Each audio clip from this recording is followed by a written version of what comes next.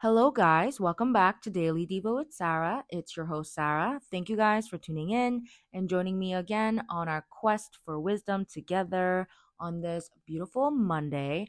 I hope that you guys had a beautiful weekend and you're ready to conquer it this week. It's February on Wednesday, so we are entering into, yet another month. And, let's just say that you did not meet your New Year's goals this month of January, then rather than being discouraged, why don't you hype yourself up for this new month where you can practice all over again on reaching that goal? Why don't you just use January as a practice month to have kind of gotten your feet wet with your goals or just to kind of settle in mentally to the new year and then, let February be your month? So that's how I'm trying to think. At least in terms of my goals, I feel like I met most of them, but the one that I'm focused on is doing this Devo every day because it does take sacrifice especially like on the days when I'm tired and I got like 4 hours of sleep the night before, cough, cough, last week, like five times. I was so tempted to skip, but I did not. I told myself, Sarah, even if you're going to sound like a man, because that's what happens when you run low on sleep and maybe even the quality of your content might be compromised. Like, why don't you just, for the consistency's sake, just do it and then just see what happens, right? And I'm glad I pushed through. um, and it just at least helps me get into like the groove and the rhythm of this personal project that I took on for myself. So whatever your goals are for you, whether you've done like an okay job in the month of January and you want to get better, or like you didn't really meet them and you want to start again, like just whatever it is, like go into this new month with a positive attitude and hype yourself up all over again, right? It's all in your attitude. Anyway, with that aside, the title of today's episode is The Safety, and the verses that we're going off of are from Proverbs 8, verses 12 to 13. It says, I, wisdom, dwell together with prudence. I possess knowledge and discretion. To fear the Lord is to hate evil. I hate pride and arrogance, evil behavior, and perverse speech. So, again, I've mentioned this before. The whole context of Proverbs is King Solomon, the wisest person who has ever lived on earth, speaking to his son, writing to his son. And he was the king of Israel at the time when Israel was very much of a thriving country, nation. And yeah, he had a lot to say, of course, about wisdom. And here are the gems that he's giving us today. I want to lean into the verse where it says, to fear the Lord is to hate evil, because I'm already focusing on the fact that the fear of the Lord, this concept, has come up in our episodes like three times, and repetition means something, you know what I mean? And especially in the context of wisdom, this must be that important. So let's recap what fear of the Lord means, because in the typical definition of fear, it has more than a negative connotation than not, right? But then in the biblical context, when the fear is directed towards God, it is actually a healthy phenomenon, because the fear actually could be replaceable for the word revere or stand in awe or amazement of. And because God deserves glory and honor and reverence, when this quote unquote fear is directed towards him, that is very much like the right situation. That's how it's supposed to be. So, what does the following verse say? It says, to fear the Lord is to hate evil. So, in another way to paraphrase that, it's to revere God and honor God and glorify Him means that you hate evil. Now, that makes sense because as God fearing followers, we should hate what he hates as much as we should seek to love what he loves, right? It wouldn't make sense for you to love and respect somebody and, like love and hate completely different things. And especially because we are calling ourselves not just fans, but like actual followers of God, like we are called to adopt the same kind of attitude about things in life in regard to whether we like things or hate things.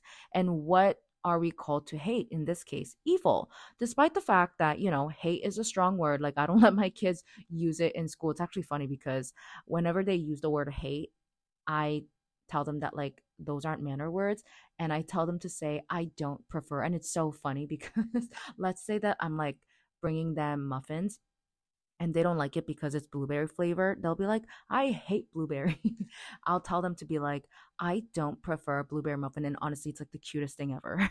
But anyway, with that aside, the verse here lists examples of what evil is in the context of the Bible, such as pride, arrogance, evil behavior, and perverse speech. And even in those categories, we can break down so many examples, but let's just keep those categories in mind as we go forward.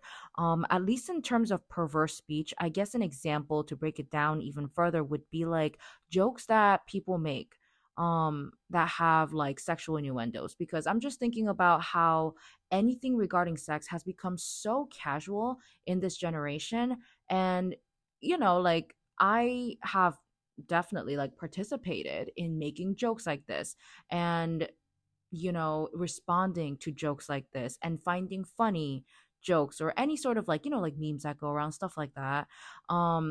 But because, they could be funny, they could be sometimes tasteful, but then I guess our attitude should really be like God does not like that.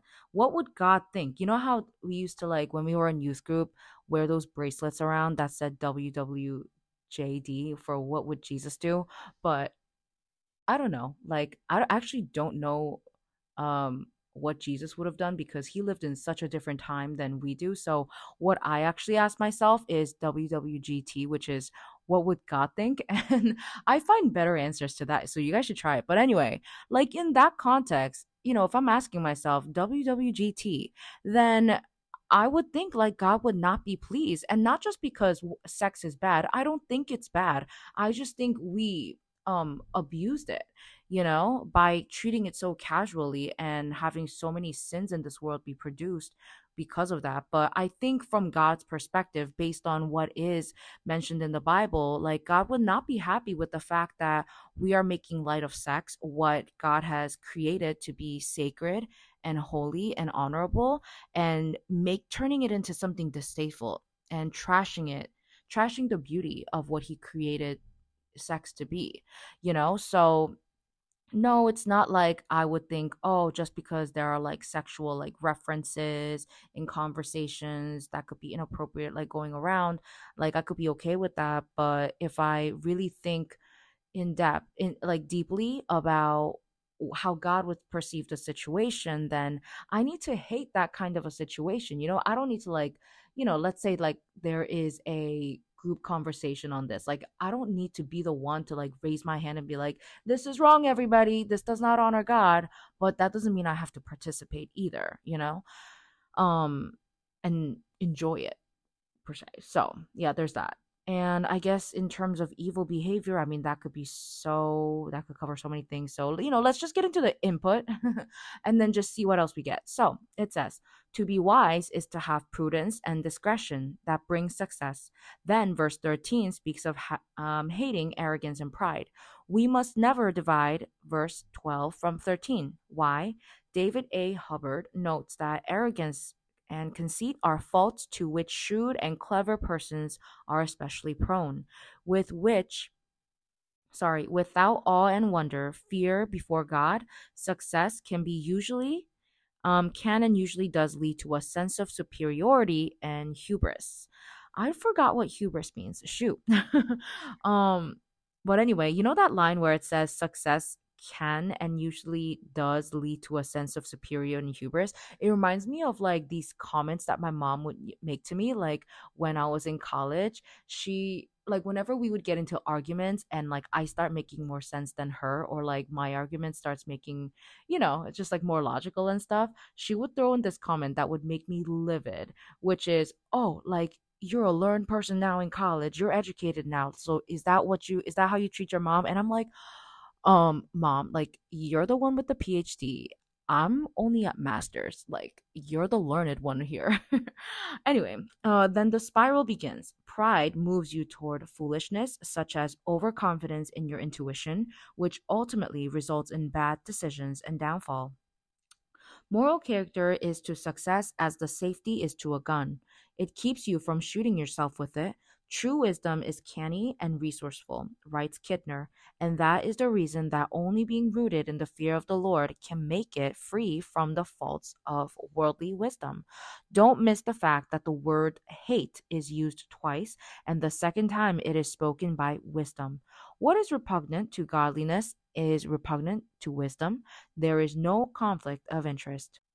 So, you guys, where it says true wisdom is canny and resourceful, and that the reason that only being rooted in the fear of the Lord can make you free from the faults of worldly wisdom, makes us ask ourselves, okay, then, like, what can we do to make ourselves rooted in the fear of the Lord? What can we do to make sure that we live our lives revering God and honoring Him?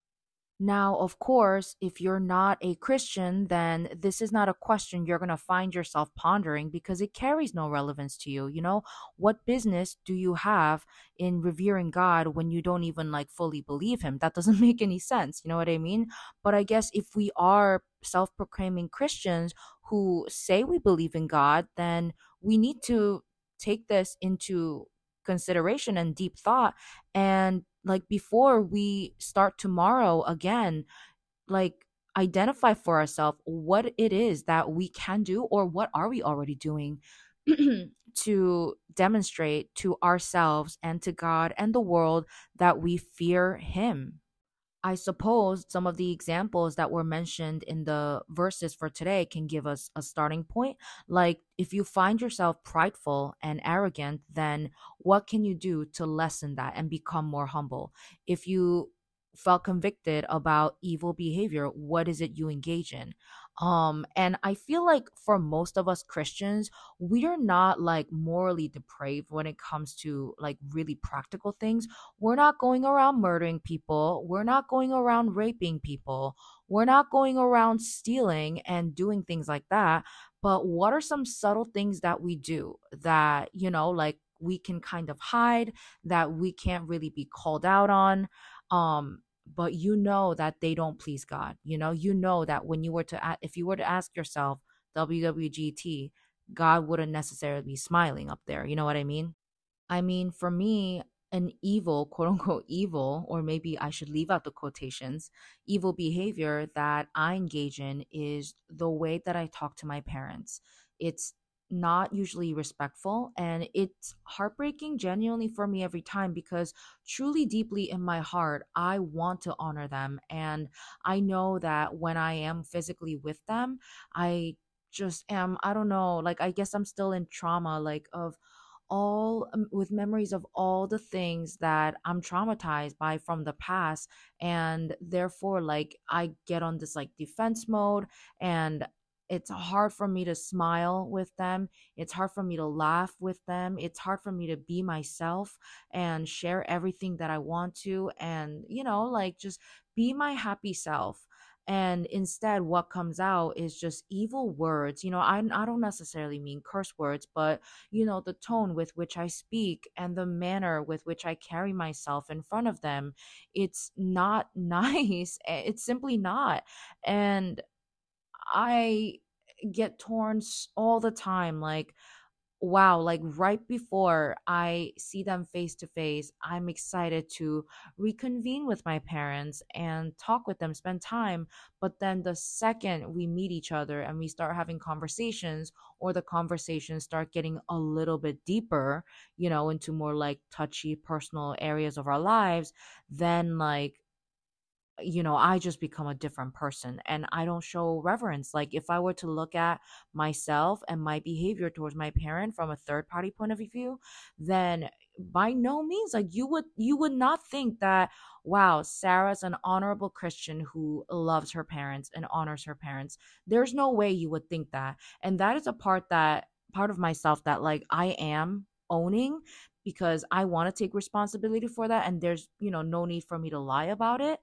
And it is something that I'm really working on. I guess you could make a case for me saying, like my parents also like trigger certain behavior and certain words out of me from all of our relationship, our past, but then, like even when God says in the Bible, like honor your parents, one of the 10 commandments, right, from Exodus, like it's not like he made exceptions for me. He didn't say honor your parents only if they were the best parents you could have asked for, only if they never made any mistake with you, only if they never made you feel bad, right?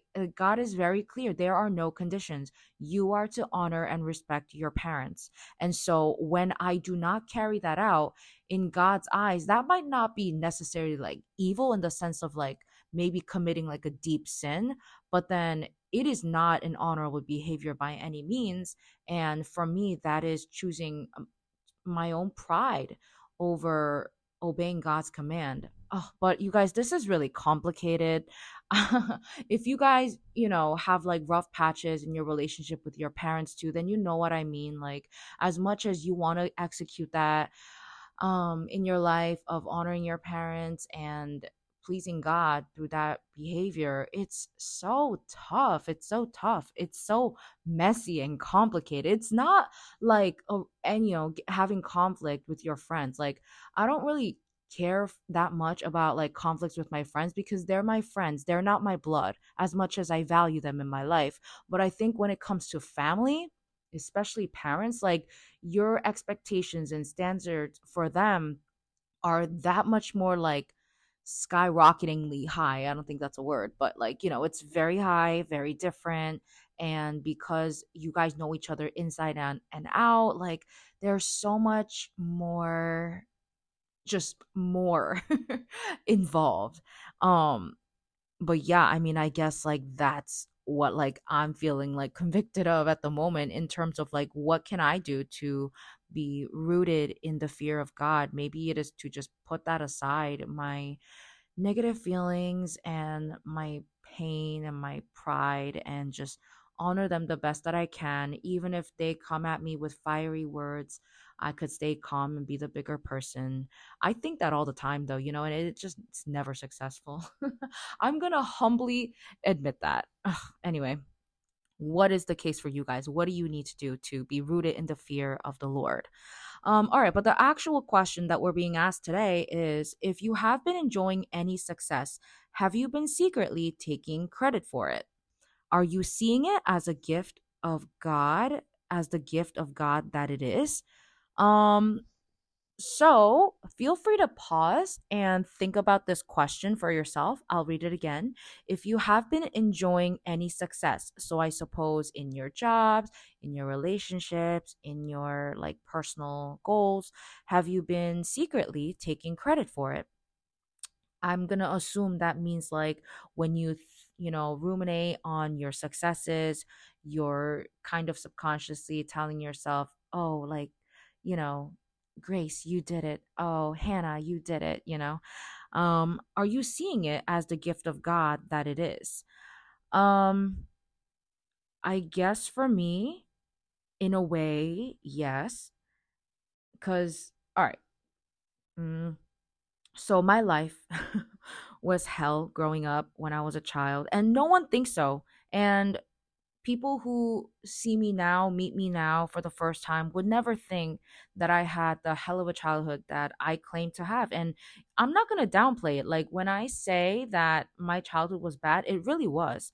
Um so because even in the midst of what I was going through, all the emotional turmoil that I was in for like over a decade in my life, like, when I was little, um, be in the midst of all of that, because I showed up to school, to the world, smiling every day, and learned that it's safer for me to appear happier than I truly was on the inside, because I was aware of the social stigma of people for people who are sad. Like, no one knows about the nights I cried myself to sleep. Like no one knows about the times that I drowned myself in metal music because I found comfort in the words and all the screaming that happened in the songs. like, and with all of that, in the midst of that, I worked so hard in school. I woke up every day, said hello to all my teachers. I worked my butt off to get into honors classes, AP classes, do tennis, do track, do band, do choir, volunteer, and build my resume to get into the college of my choice and make something out of myself one day. So yeah, like for having accomplished everything that I did, I am very tempted to take the credit for the quote unquote success that I have. And I say in quotes because success is subjective. Everybody defines it differently. But I guess in terms of like my academic and my educational history, I want to take full credit for myself because I really did work so hard, sacrifice my health, sacrifice my social life, sacrifice my own pain. I just dismissed everything, all my emotions, shoved that like in a cave somewhere. And I was like, I'm just going to grind every single day until I make it. And I realized that grinding never stops. Like you get to college of your choice. And then does it stop there? No, because you got to get a job and then you got to like thrive in that department. And then, like, when you get a job and you're doing well, then you got to do XYZ things. Um, but yeah, like I said before in my previous episode, like I'm not to take credit for any of that because as much as, I talked about God's provisions in terms of finances, he's also responsible for providing me with the energy and the will to get up and do everything that I did. I did not want to wake up in the morning to go to school where I didn't have friends, where I knew I was just going to be, faced with tasks, going to classes, learning stuff that like I don't care about. I'm so bad at like math and science, for example. I know, like I just break all the Asian stereotypes with how I did in school, believe me. Not the art person either. Anyway, I cannot take any credit because God is the one who supplied me with the energy and the motivation and the will to get up, go to school, and just function. Honestly, just function. I could have gone down a different path if God did not hold me intact. And so for me, like I'm at a point right now of thanking God for allowing me to have endured everything that I did and not go into a different direction because as much as I want to take all the credit and say, Sarah, like you were the one who made yourself emotionally resilient and strong, like that strength and resilience could not have been a reality in my life if it wasn't for God supplying me from within with the motivation to even like hold on to any dose of strength and resilience. So I want to challenge you guys to think about that for yourself as well. Whatever your success is, whether it is in the financial department, whether it is in your relationship department, or just any sort of personal goals that you guys set up for yourself, if you have been taking the credit, then why don't you peel back the layers a little bit and see like, okay, like what steps, how did God provide me, these steps along the way to get to where I am now, and use that time to genuinely like thank him. And maybe this is exactly the reflective exercise that is going to center your heart back on glorifying God through the successes that have happened in your life. And this is going to be perhaps what draws you closer to fearing Him, which is what? Revering Him and honoring Him. And how you can do that is giving Him the credit for what He has done, right? All your successes are God's manifestation of His glory in your life. All right, so the prayer for today is, Lord, my heart fears that if I am kind rather than ruthless, I will not be successful. But I see what your word says, that humble goodness is the most practical in the end because it walks in the same path that Jesus did, who triumphed through service and love. Amen. And all right, so this might be perhaps confusing to some of us. When we think about success in Jesus's life, you might have to just take a step back and reflect on Jesus's life. Okay, so let's recount his life on earth. So he was born on in a manger. on a with the farm animals, probably smelled like, in there. And then, I mean, I don't know the socioeconomic status of his family, but I don't think they were the richest people. I think he very much had like a chill, normal life. And then what his job was a carpenter.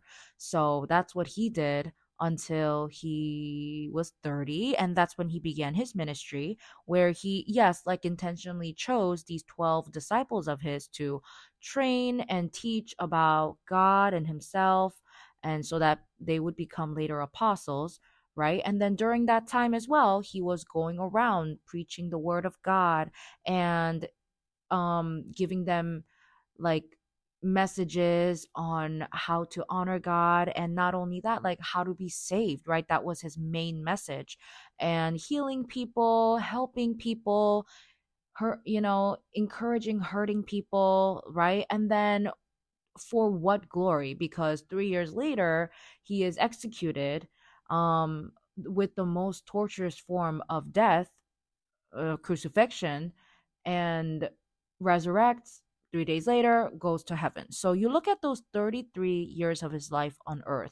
Are you going to define that as success? Because we do have to consider, if we are going to live a successful life like Jesus did, then check in with ourselves. Do we even see Jesus's life as successful? Because I'm going to guess most of us are going to say no, Christians or not, right? Just like objectively looking at it and considering like how we usually define success in this day and age. So, yeah, where in the prayer it says, "But I see what your word says, that humble goodness is the most practical in the end, because it walks in the same path as Jesus did, who triumphed through service and love."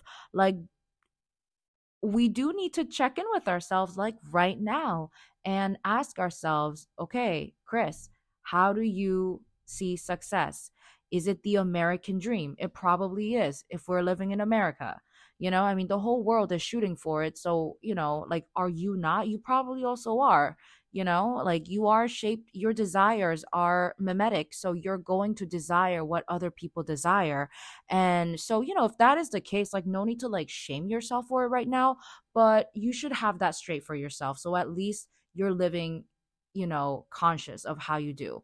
So if your version of success is not honoring God and obeying Him like Jesus did, and bringing people to the Lord and saving their lives, then maybe when we get up to heaven, if we make it there and we come before God and he asks us, I don't know if he will, but like, let's say he asks us, like, what have you done to be successful in life?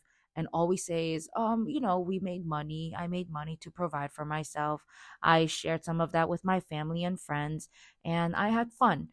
I mean, just like comparing that kind of success with what God sees as success, as an example being Jesus's life, then that's going to create some sort of a dissonance, and that should create in us some kind of discomfort. And as Christians, that is, like, if you're not a Christian, this doesn't really relate to you.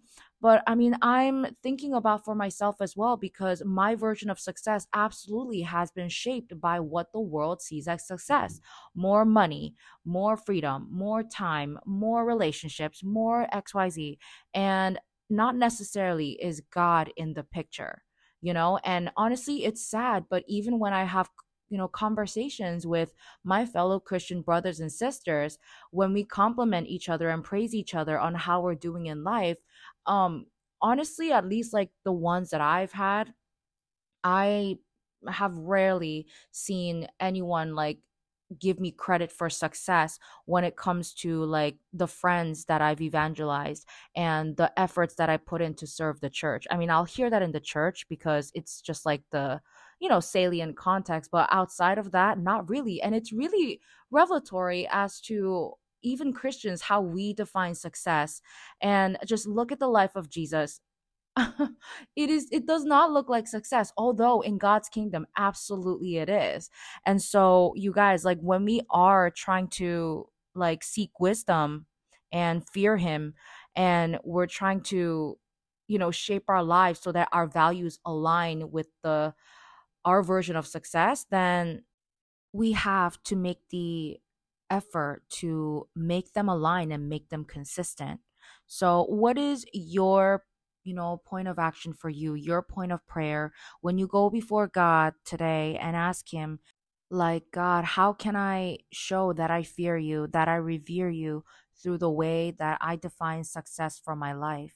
And let see what happens when you have that conversation with God. Literally throw out that question, journal about it. And if your heart posture is in the right place, then in God's own special way, He's going to reveal that to you. He's going to put thoughts in your mind, and you might think that those thoughts are coming from you. Trust me, like I get confused with that all the time. Like, is this like me thinking or God like speaking to me in my thoughts? But even with that, the more you practice, the more you're able to discern, okay, this is from me, this is from God. And so, like with that aside, like try to have that conversation with God, because I think we need to. I think it's an important conversation. So much of our definition of success is shaped and manipulated by our surrounding, our culture, and for the most part, they are not aligned with what God sees as success. And our audience of success is not ourselves or other people, it is God, right? We live this life with audience of one, and that person is God. So this is kind of like a whole reorientation of how you think about this really big concept and lifestyle of success. But in this success obsessed world and success obsessed generation, it is seemingly critical for us to determine how is it that we see success in our lives, because all of our desires and goals are going to be shaped around our definition of success. Is it God centered or is it not? Because it's definitely one or the other. And you could, in a way, argue that it is a little bit of both, maybe not everything has to be so black and white, but then I think you would know like which one is more of a priority. And it's not like wanting to pursue your financial goals and your personal goals are sinful. By no means, believe me, I have my own set of financial and personal goals for myself. But ultimately, for yourself in your heart, like what is at the center of your priority. And that should not be money. That should not be you, right? Because as a Christian, the king of your life is Jesus. And the way that you define and pursue success should reflect that. So I'm going to cut it here today, and I will check in with you guys tomorrow. Have a beautiful rest of your Monday. Bye.